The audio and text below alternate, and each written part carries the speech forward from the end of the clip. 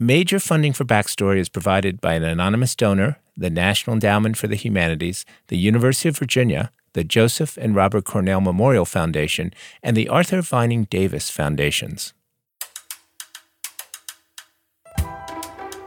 From the Virginia Foundation for the Humanities, this is Backstory.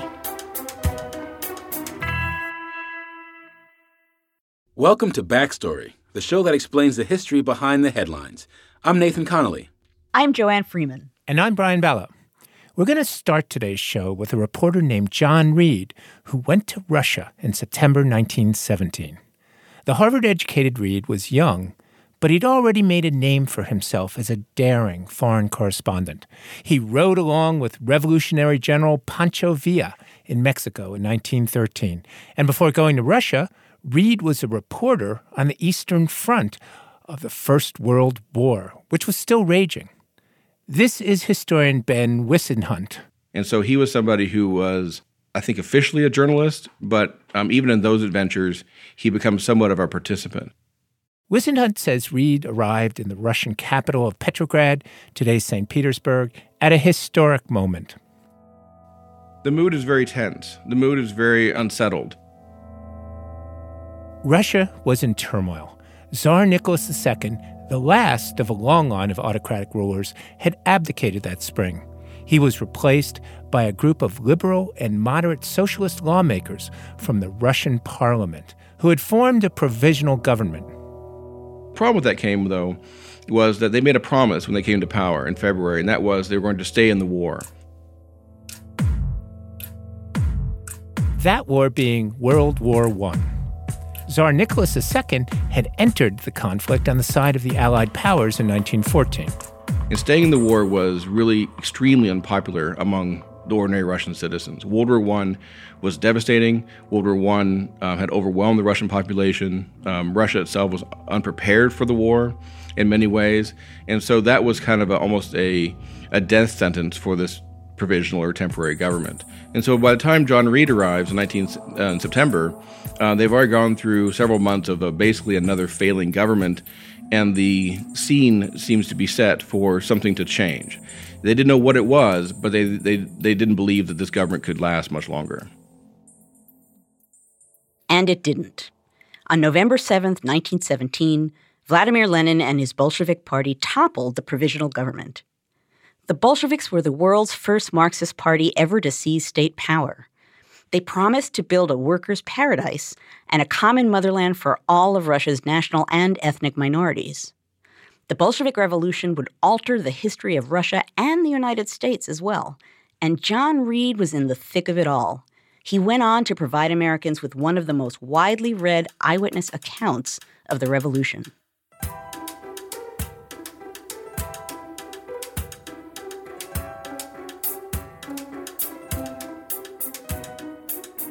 So today on the show, we're marking the 100th anniversary of the Bolshevik Revolution with a look at its impact on America.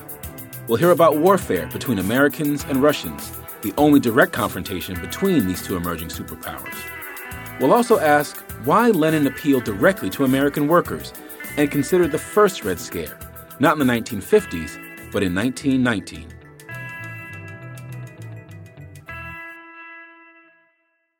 But first, let's return to John Reed, who was in St. Petersburg on that November day 100 years ago. Vladimir Lenin had recently returned from political exile. He was the leader of a radical workers' party called the Bolsheviks, which in Russian means the majority party. But rarely were they ever the majority party. This is Ben Wissenhunt again. And their basic agenda was one of what we think of as basically as socialism. The Bolsheviks were just one of many revolutionary parties in Russia. But the provisional government was fragile and it lacked popular support. The Bolsheviks also had a winning campaign slogan: peace, land, and bread. Peace for the soldiers who wanted out of the war, land for Russia's impoverished peasants, and bread for its hungry workers. On the evening of November 7th, which Reed would later call a cold, nervous night, the Bolsheviks launched a surprise attack in St. Petersburg. They go to basically 2 or 3 sites where the provisional government, where they had offices, where they held power in the city itself. And then overnight, he and his, what are known as Red Guards, were able to seize control of these 3 buildings. And that was it, at least that night. Wait, that was it? Essentially, yes. This was the first step in what would become a new revolutionary state, the Union of Soviet Socialist Republics. Later in Soviet filmmaking, they will actually depict this as a great and heroic evening where there were barricades and there were fires and people were shooting at each other. But for the most part, that didn't really happen that way. There is some gunfire. There are some people who do die here and there. But as far as having some sort of like front inside the city between one faction and another, it didn't really happen on the moments of the revolutionary evening. I think Lenin himself actually was disappointed that it wasn't more sort of born in blood. John Reed was in the crowd, rushing from one building to the next. In the process, Reed became a true believer in the Bolshevik Revolution. He had dabbled with socialist politics before that, but he wasn't a very committed person to much of anything. But once he reached Russia in 1917, he seemed to find his calling in some sense. Reed later wrote, "Vast Russia was in a state of solution. Old Russia was no more. Human society flowed molten in primal heat, and from the tossing sea of flame was emerging the class struggle, stark and pitiless, and the fragile, slowly cooling crust of new planets." Reed sort of bought into and believed in the idea that the Russian Revolution was not simply a political revolution that replaced one government with another.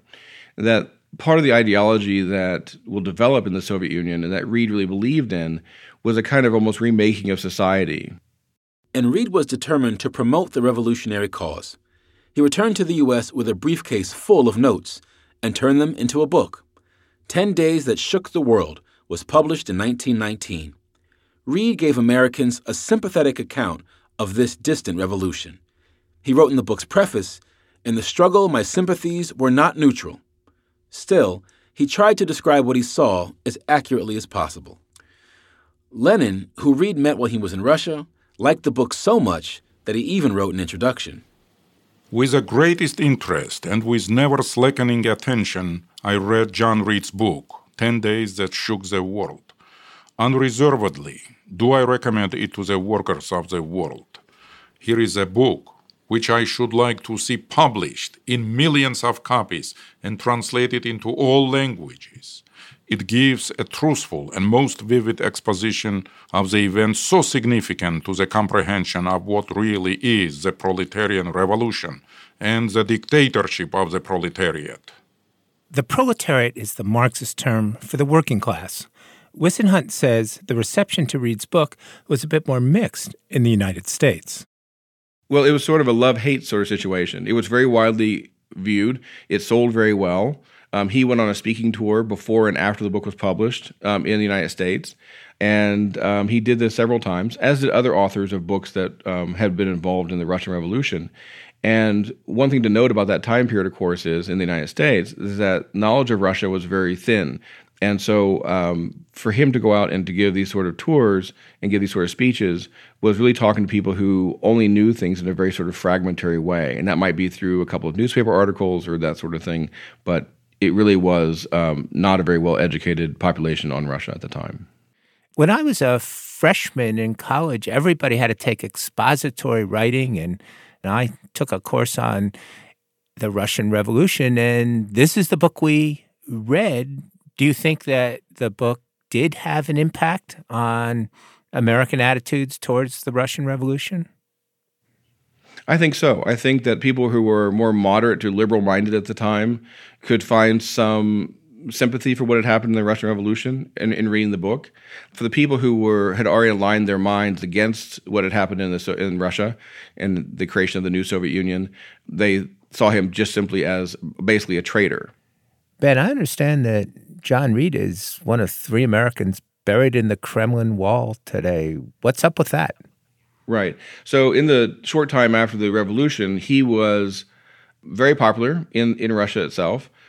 He will be idolized by the Soviet government, mainly because he was an sort of relenting supporter of the revolution and the aftermath, but also because the Soviets liked the idea of having Americans endorse their revolution.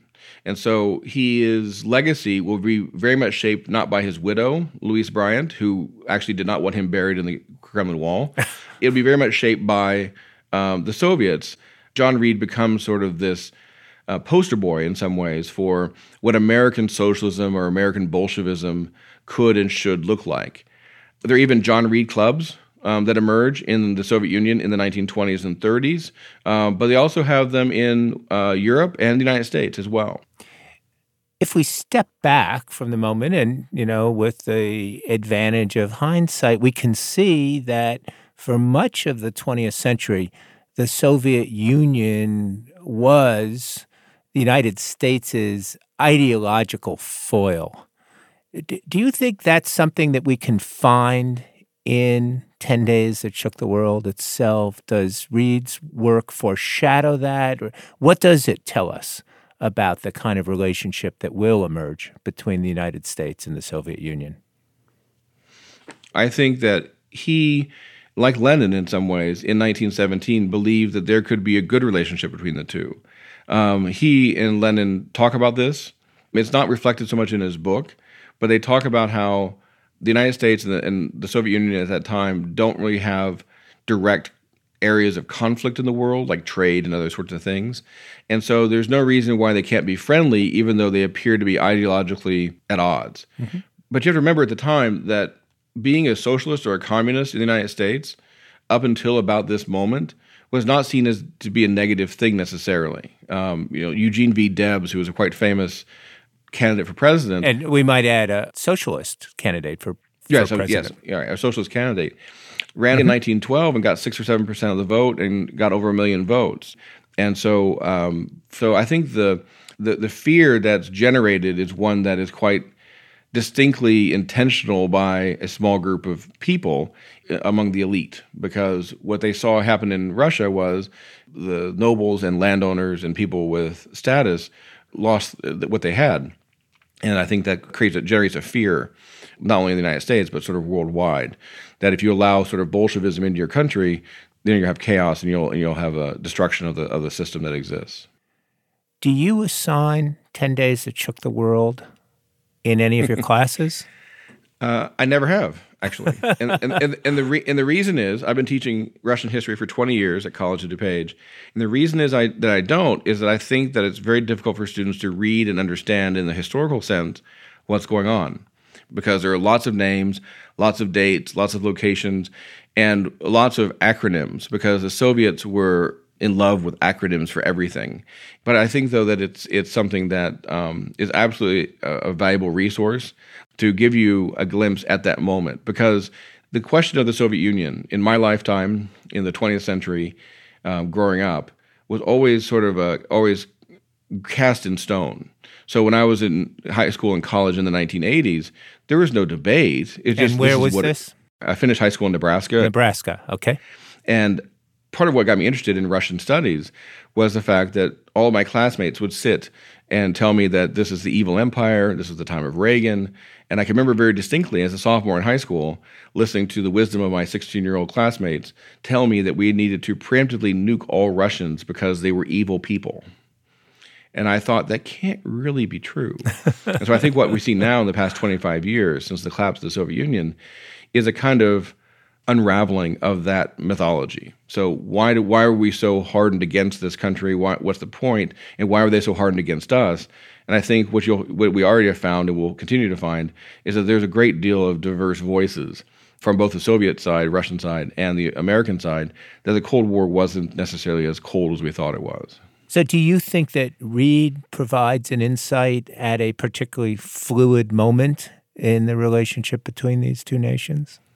I think the key thing that Reed provides for the readers in 1919 when they read his book, and still today, he provides a positive, detailed, credible firsthand account by an accessible American, somebody who writes well, somebody who can explain things. And the question I ask my students when I introduce it to them is what would make an American, Harvard-educated, from Oregon, not necessarily very ideological, what would make him observe these events and become such a true believer? And that's true of other people at the time, too, other Americans who witnessed it. What makes it so attractive? Why is this revolution so attractive to these people who have no stake in it? I mean, there's no reason for him to care. He can go home and do something else. And so I think that that's one of the things that I use his work and others to sort of stress to my students is what makes these Americans, jump in so far.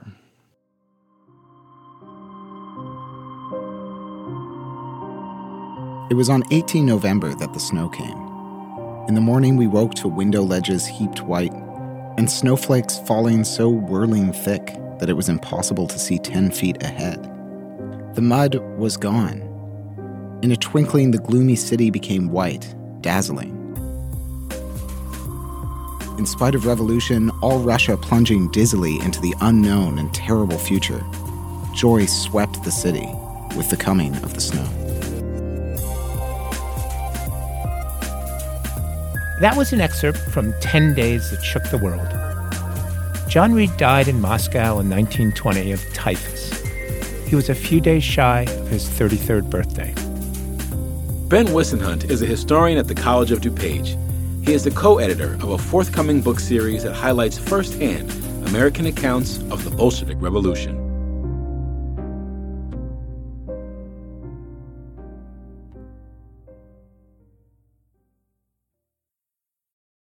We were just talking about journalist John Reed.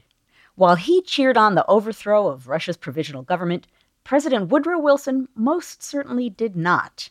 To understand why, we have to go back to the spring of 1917. 6 weeks after Tsar Nicholas II abdicated, President Woodrow Wilson persuaded Congress to enter World War I. President Wilson argued that the United States' entry into the European war would make the world safe for democracy, and he pointed to the brand new Russian democracy to bolster his argument. The overthrow of the autocracy allowed Wilson to say that there are wonderful things happening in Russia. The naive Russian people in all of their majesty and might have risen up and overthrown the autocracy. This is historian David Fogelsong. The Tsarist government, long as it stood, 3 centuries, long as it stood, was not really Russian. And those who know Russia best know that Russia has always been democratic at heart.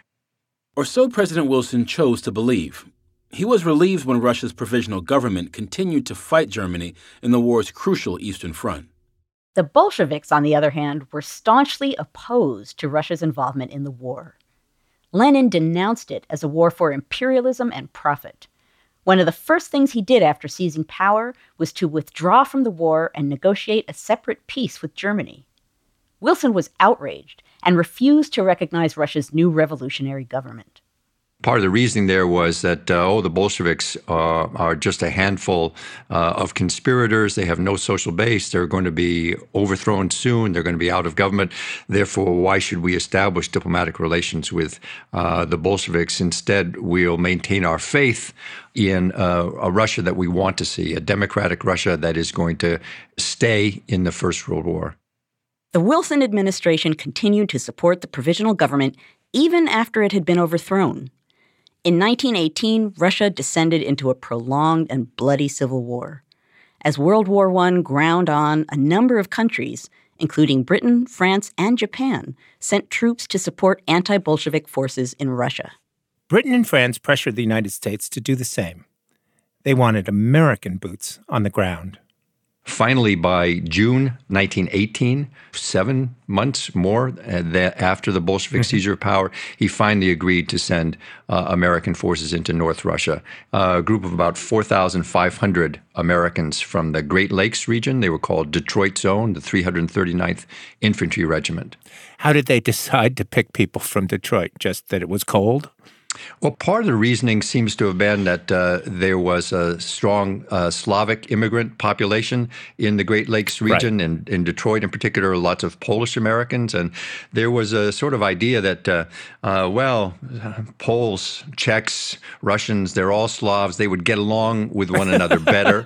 It's maybe not well-founded, but, it also applies to the expedition into Siberia, the completely separate expedition, where the idea was we would be in support of a Czechoslovakian legion that was there in Siberia, and the Czechs also would have a more brotherly relationship with the Russians, and that would then facilitate a positive response to foreign intervention. The operation, known as the Polar Bear Expedition, was a state secret.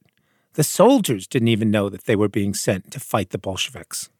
The doughboys who were in the 339th Infantry Regiment thought they were going to France to fight the Germans. In fact, they were on the Atlantic on their way to France when their ship was redirected, and they were outfitted in different gear, including different rifles, winter boots, to go up to the Arctic Circle, to the White Sea, and then enter Archangel. Right. So since it was June or July, they must have been wondering about those Arctic boots to go to Paris. Yeah. One of the big tragedies is that they never really got a very clear explanation of why they were being diverted and being sent into northern Russia. And that contributed to severe problems in morale, especially after the First World War ended in November 1918. And they're asking themselves, what are we doing here? We're facing actual combat, not against Germans, but against the Red Army, against Bolsheviks, and no one has given us a very clear, candid explanation of what we're doing here. And part of the reason for that is that Wilson was reluctant to be fully honest and candid, either with the American people or with the United States Congress, about what he was attempting to do. President Wilson hoped that the Americans' involvement in Russia would be limited. The U.S. soldiers were placed under British command. American forces wound up being sent into combat up to about 200 miles south from Arkhangelsk, along the river and along the railroad lines leading down toward Moscow. And just to be clear, they were fighting along with British troops? British, French, some Russian, so-called white Russian, anti-Bolshevik forces who were mobilized there. Yes. And did they take casualties? Did they engage with the Red Army? Yes, there was direct combat in the winter of 1918-1919, and hundreds of members of the 339th Infantry Regiment were killed and wounded, some 500 total casualties in the campaign. Perhaps we should point the finger at Congress. Were they asleep at the switch? Did they not know what was going on, or did they just choose to look the other way?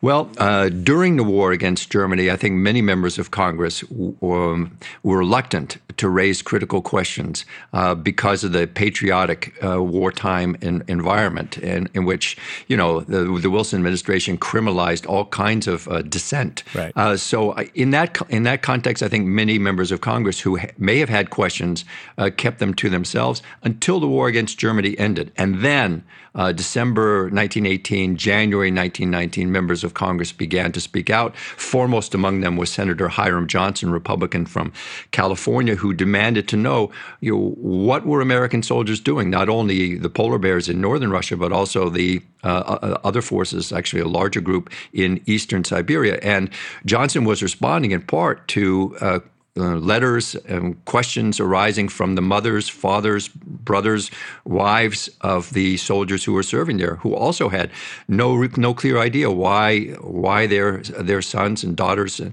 husbands were off in Russia after the ending of the First World War. What kind of answers did they get from the Wilson administration?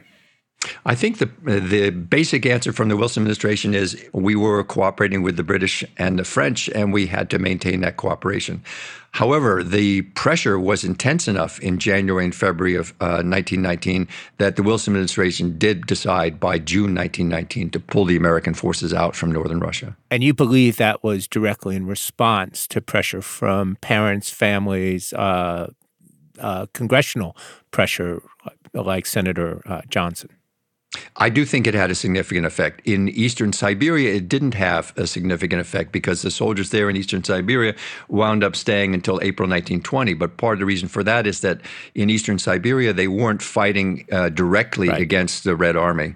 Not that many Americans know about this episode. I wonder how many people in the Soviet Union knew about this. Everyone in the Soviet Union knew about this because this became a central part of Soviet propaganda about the history of Soviet relations with the West. When the Soviet leader Nikita Khrushchev came to the United States in 1959, he made a point in Hollywood of reminding Americans that your forces intervened on the side of the White Guards in the Russian Civil War, whereas we have never put forces on your soil. So this is a central theme of Soviet propaganda from the 1920s all the way through the Cold War.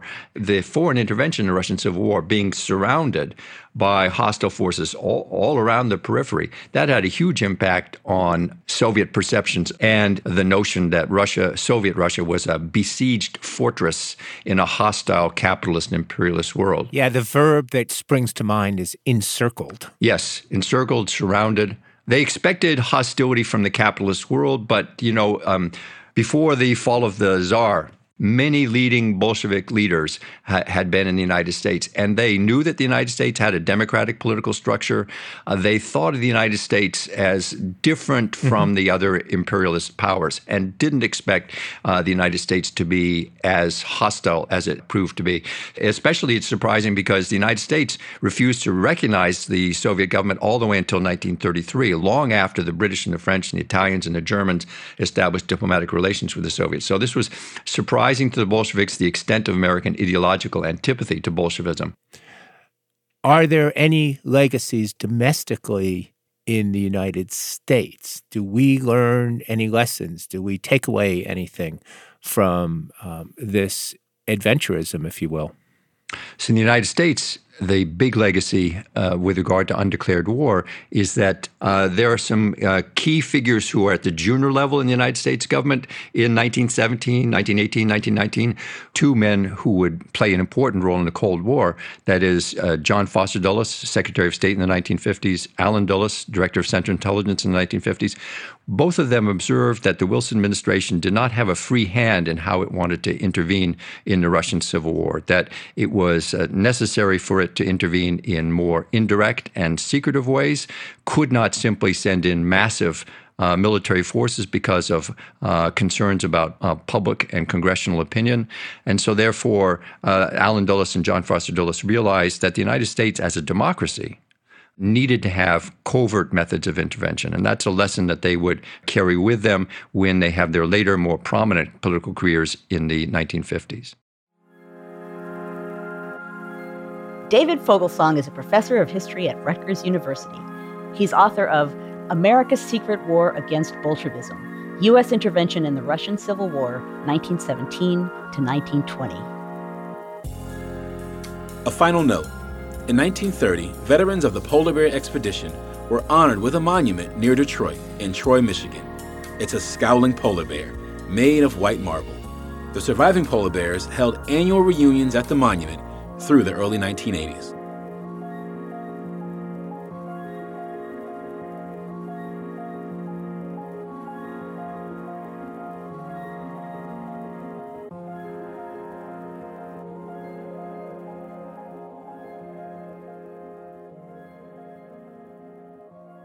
We were just talking about the Wilson administration's covert involvement in the Russian Civil War. In response, Lenin penned an open letter to American workers in August of 1918, around the same time that Wilson was sending troops into Russia. In his note, Lenin critiqued Wilson's choice to fight the Red Army and the American war effort more broadly.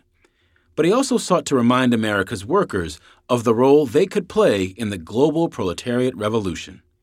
John Reed helped circulate the letter in the United States. It first appeared in socialist newspapers in New York and Boston in December 1918. Here's some excerpts. Comrades, a Russian Bolshevik who for many years lived in your country has offered to transmit this letter to you.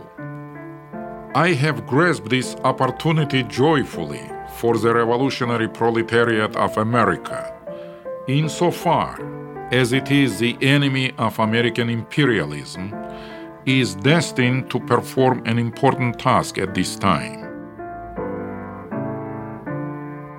The history of modern civilized America opens with one of those really revolutionary wars of liberation, of which there have been so few compared with the enormous number of wars of conquest that were caused, like the present imperialist war, by squabbles among kings, landholders, and capitalists. The best representatives of the American proletariat, those representatives who have repeatedly given expression to their full solidarity with us, the Bolsheviki, are the expression of this revolutionary tradition in the life of the American people. The American working class will not follow the lead of its bourgeoisie. It will go with us against the bourgeoisie.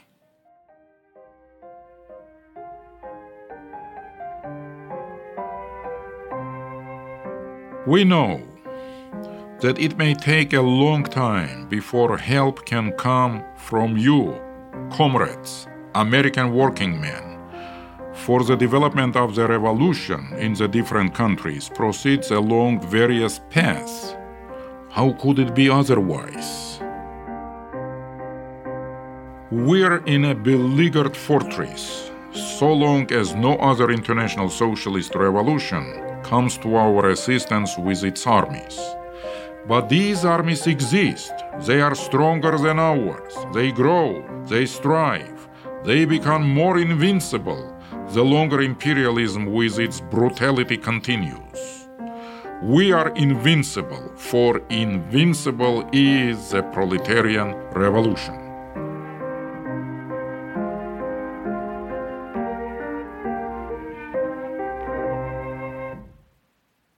That was Lenin's letter to American workers. He wrote it in August 1918. Lenin believed that American workers would naturally support the cause of global proletariat revolution. But as we heard earlier, the U.S. government viewed the Bolshevik Revolution with considerable alarm. A lot of the worry is that the kinds of things that the Bolsheviks are saying are going to be very, very appealing to workers not only in the United States, but around the world. This is a familiar voice to Backstory listeners, historian Beverly Gage. Gage says that by 1919, with the First World War safely behind them, U.S. officials began to view the Bolsheviks as an internal ideological threat. It became kind of clear that the Bolsheviks were there to stay. And it also became clear that the Bolshevik government was quite interested in exporting revolution. What was going on here in the United States that might lead people to believe that, this really might have international implications? 1919 was, even in the United States, a really dramatic year of social unrest. The year begins with the general strike in Seattle, so that is January of 1919. It's something that's really never happened before in American history, that all the working people in a city came together to basically shut down that city for 5 days. Wow. And that was really the opening event of a year that turned out to be one of the most dramatic years in American labor history. So about 25% of the working people in the United States went out on strike. It was a dramatic, dramatic year. Wilson administration officials looked on these strikes with deep suspicion, and many suspected they were provoked by foreign radicals. That's certainly how the newly appointed U.S. Attorney General, Mitchell Palmer, viewed the labor unrest, and he made it his mission to crack down on political radicals of every stripe. I think when Palmer came to power as Attorney General in early 1919, he had a basic kind of anti-radicalism, right? He certainly thought that communists, revolutionaries of various stripes were a danger to the country. A couple of pretty significant bombings happened in late April, early May of 1919, and then again in June of 1919, his own house is bombed. Yeah, well, that will get your attention when your own house is bombed. Exactly. He was at home and, All of a sudden, the front of his house blew up, and one of the bombers died on his front lawn. There are very gruesome descriptions of this bomber having been blown apart and his scalp sort of on Palmer's roof. So was this what we would call today a suicide bombing, or just kind of a bombing gone wrong? It was not supposed to be a suicide bombing, and it seems pretty clear that these bombings were carried out by a group of Italian anarchists, so actually not Bolsheviks at all, and people who have very little to do with anything in the Russian Revolution or the American Communist Party, aside from a kind of general revolutionary sentiment. I certainly understand Palmer taking his house being bombed personally, but why would he go after Bolsheviks in response to an anarchist bombing? He was the attorney general, so he's under lots of pressure, and he starts looking around for what to do. And I think the larger sense is that there is this kind of sweeping revolutionary left that is somehow dangerous. The federal government is not making a lot of distinctions at this point between who's in the Communist Labor Party versus the Communist Party versus being an anarchist versus being, a militant syndicalist. Right? It was sort of all one big stew of militant revolutionary sentiment and action. Palmer was in a tight spot. There was public pressure to act. Yet legally, he couldn't just round up American workers with radical political beliefs, even if he wanted to. What he could do was deport foreign radicals who seemed to be stirring up these strikes and bombings. He began to assemble a list of names with help from a zealous young Justice Department official, a guy named J. Edgar Hoover. On November 7th, they launched the first big deportation raid against— And is that date a coincidence? It is not a coincidence. So they planned that first raid for the second anniversary of the Bolshevik Revolution, and they specifically target a group that is allied with Russia, a fairly obscure radical group called the Union of Russian Workers. They conduct raids in several cities at once, round up several hundred people, and ultimately deport 249 people out of New York in December of 1919 back to, quote-unquote, Bolshevik Russia, where they belong. It was a very dramatic deportation. It was widely celebrated.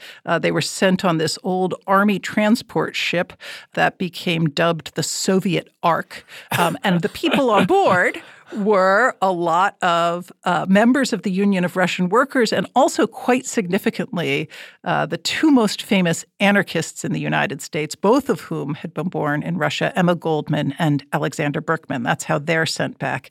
And then they're sent into a country that is really in deep chaos. So we know very little about what happened to most of those people. Can you take us inside that raid? I mean, what did it look like? What did it feel like? It was pretty chaotic. It was pretty violent. So the federal government is coordinating all of this. And this was one of J. Edgar Hoover's first significant jobs. But the federal government had pretty limited capacities at that point. So they're working with local police departments. They're working with sometimes even deputized volunteers to kind of rush into to these meetings, mostly in kind of meeting halls, because everybody's there celebrating the Bolshevik Revolution. And that's what communists do, right? They meet. Exactly. They meet. They meet in meeting halls. So they go in, they arrest lots of people. Some people they have warrants for, some people they don't have warrants for. People who resist are often met with a great deal of violence. There's stories of people being, pushed downstairs and clubbed over the head. But it is really quite a mass raid, relatively indiscriminate, quite violent in some cases. Now, there's a second raid in 1920. Was that more of the same? It once again targets groups associated with Bolshevism, associated with revolutionary Russia. There are a couple of pieces that are really important and different, though. So one is that they arrest a lot more people. It's somewhere between 6,000 and 10,000 people. Quite indiscriminate. 6,000 and 10,000 people? That's right. Some people with specific warrants. In other cases, they just kind of took in everyone who was in the meeting hall, plus their spouses, plus anyone who happened to be at the, Russian language class down the hall. And basically everybody eating borscht. Exactly. If you looked suspicious, you were probably getting arrested. It turns out that a bunch of the people arrested were actually American citizens as well. So that posed some serious problems. And as it turned out, because the scale was different, also I think because people were having a little bit of self-searching about whether this was really how America wanted to be conducting itself. There's also a pretty big public backlash to this second round of raids. The first ones were hugely popular. The Justice Department assumed bigger and better would be even more popular, but as it turns out, that's not what happened. Now, the fear of Bolshevism in the United States waxed and waned, I suppose. Most of our listeners would identify the high point of concern about communism as being McCarthyism in the 50s. Could you sketch for us some of that waxing and waning in the 1920s and some of the reasons for that? Yeah, I think 1919 was a year of intense fear about Bolshevism, and that continued into 1920. And this took all sorts of forms. So we talked about what the federal government did. There are all sorts of other things happening, cultural screeds being written, warnings that the Bolsheviks, this is one of my favorites, that the Bolsheviks wanted to nationalize women and they were going to become government property to be sort of parceled out. Russia was this land of free love, right? So there are all sorts of things. Atheism, you get a huge cultural pushback, but the idea that revolution was going to sweep the world, including the United States, that seems a lot less likely by 1920 than it did in 1919. Right. It's hard for us to remember this, I think, but it seemed like a real possibility. Well, nonetheless, if you look back at this particular moment, whether it's 1919 or 1920, what are the lasting legacies of that, Bev? Certainly the idea that it is within the purview of the federal government and of federal intelligence agencies to keep track of people's opinions, to watch revolutionary movements, to conduct all sorts of legal and deportation proceedings. Mm-hmm. That premise that this is something that the federal government does and has a right to do lasts and is really significantly shaped by that moment. I think the idea of Bolshevism as a threat and of the American left being somehow tied up with this foreign government, that's a really significant shift. And then you look at a figure like J. Edgar Hoover, and this is his founding moment. This is the moment that his ideas about communism are shaped. It's the moment that he learns how to do all sorts of things, conduct surveillance, conduct raids, and it's also a moment that he learns what not to do. Like, maybe mass raids aren't a great idea, and we should do a lot of this much more secretly. Right. And he, of course, goes on to be the most significant anti-communist in American history.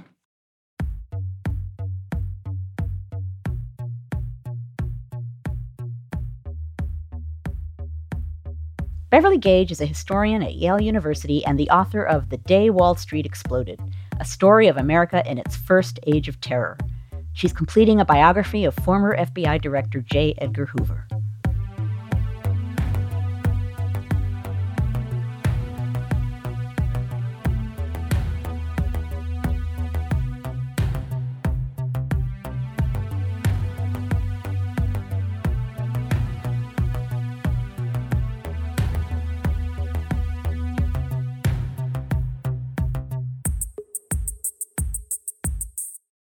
Joanne, Nathan, what strikes me looking back on the past 100 years is the way in which this idea that was connected with the Bolshevik Revolution was used in so many different ways to, in essence, disparage all kinds of very legitimate protest and, in fact, quests for basic American rights, the quest by African Americans to be full citizens, the quest by organized labor to have the right to organize collectively. Please tell me this wasn't the first time that foreign ideology was seen as threatening.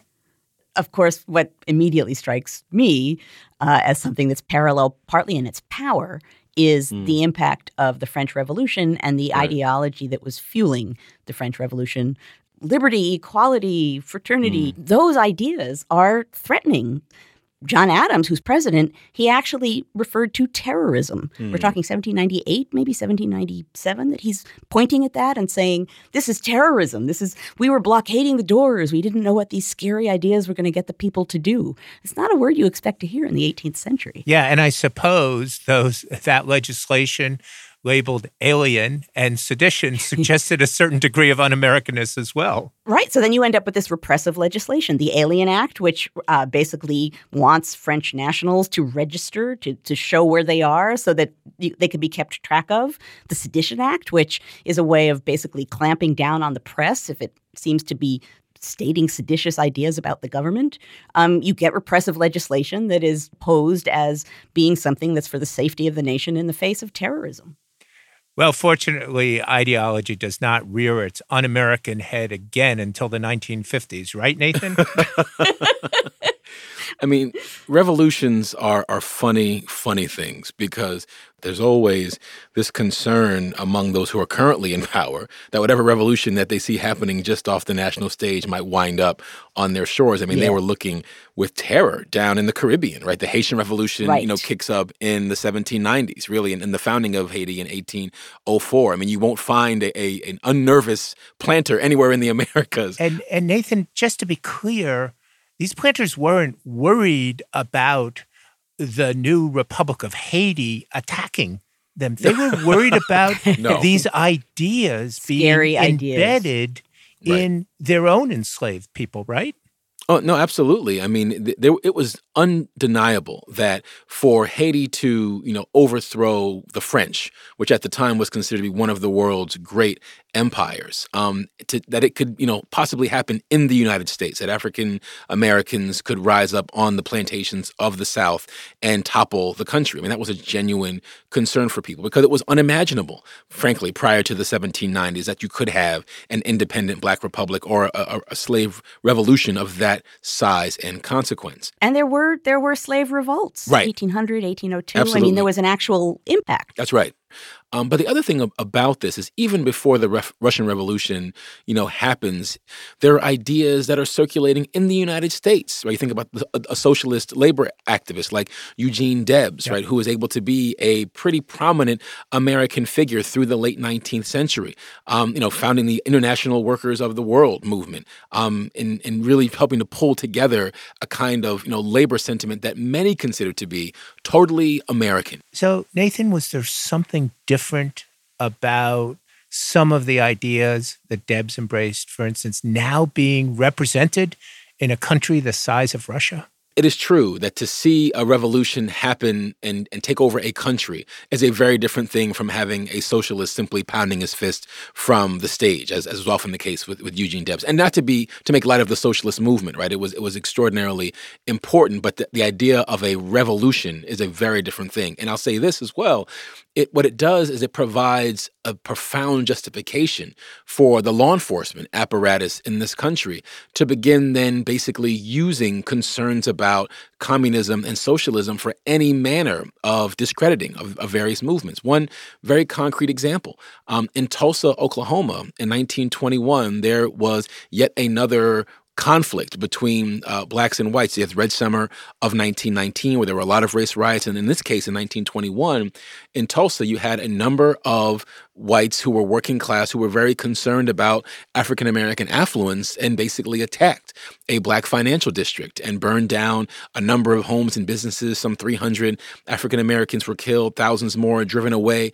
And the response from the FBI and a young agent by the name of J. Edgar Hoover was to begin hunting for communists, folks from the outside, foreign interlocutors who were stirring things up in the city and providing a black eye for the nation, really, for all the world to see. And Nathan, I'm old enough to remember from the 1960s that term outside agitators. Right. It was used by people like Sheriff Bull Connor in Birmingham, Alabama, to disparage peaceful civil rights demonstrations. And it was used by conservative white mayors in the urban North to claim that these riots, or what many other people call rebellions, couldn't possibly happen with cities exploding in the North in the late 1960s without the presence of these outside agitators who came in to stir things up.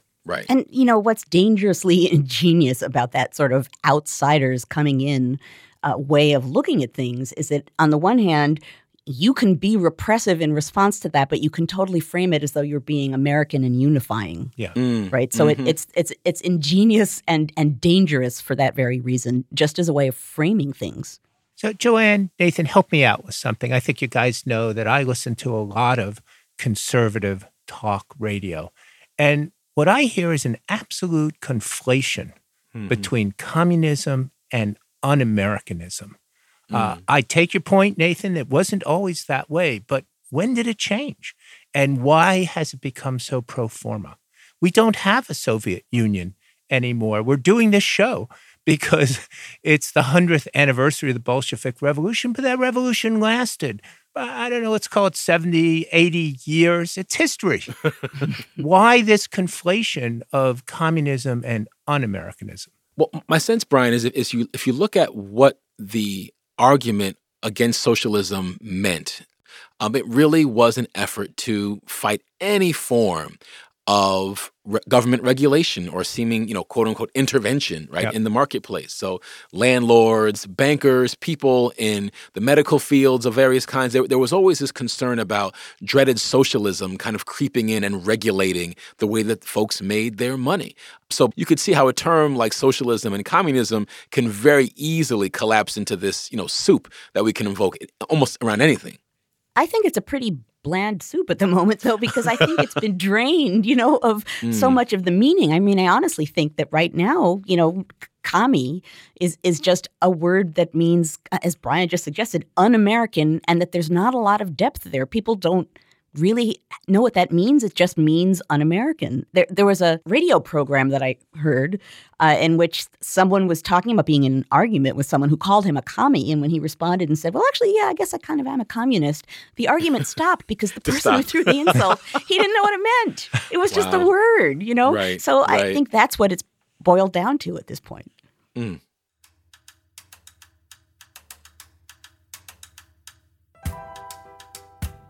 That's going to do it for today. But you can keep the conversation going online. Let us know what you thought of the episode or ask us your burning history questions. You'll find us at backstoryradio.org or send an email to backstory@virginia.edu. We're also on Facebook, Tumblr, and Twitter at Backstory Radio. And feel free to review the new show in the iTunes store. Whatever you do, don't be a stranger. This episode of Backstory was produced by Bridget McCarthy, Nina Ernest, Emily Gaddick, and Ramona Martinez. Jamal Milner is our technical director, Diana Williams is our digital editor, and Joey Thompson is our researcher. Additional help came from Robin Blue, Emma Gregg, Anjali Bishash, Sequoia Carrillo, Courtney Spagna, and Aaron Teeling. Our theme song was written by Nick Thorburn. Other music in this episode came from Ketsa, Poddington Bear, and Jazar. Special thanks this week to Yuri Urbanovich and Sergei Gordeev. And thanks as always to the Johns Hopkins University studio in Baltimore. Backstory is produced at the Virginia Foundation for the Humanities. We're a proud member of the Panoply Podcast Network. Major support is provided by an anonymous donor, the National Endowment for the Humanities, the Provost's Office at the University of Virginia, the Joseph and Robert Cornell Memorial Foundation, and the Arthur Vining Davis Foundations. Brian Ballo is Professor of History at the University of Virginia and the Dorothy Compton Professor at the Miller Center of Public Affairs. Ed Ayers is Professor of the Humanities and President Emeritus at the University of Richmond. Joanne Freeman is Professor of History and American Studies at Yale University. Nathan Connolly is the Herbert Baxter Adams Associate Professor of History at the Johns Hopkins University. Backstory was created by Andrew Wyndham for the Virginia Foundation for the Humanities.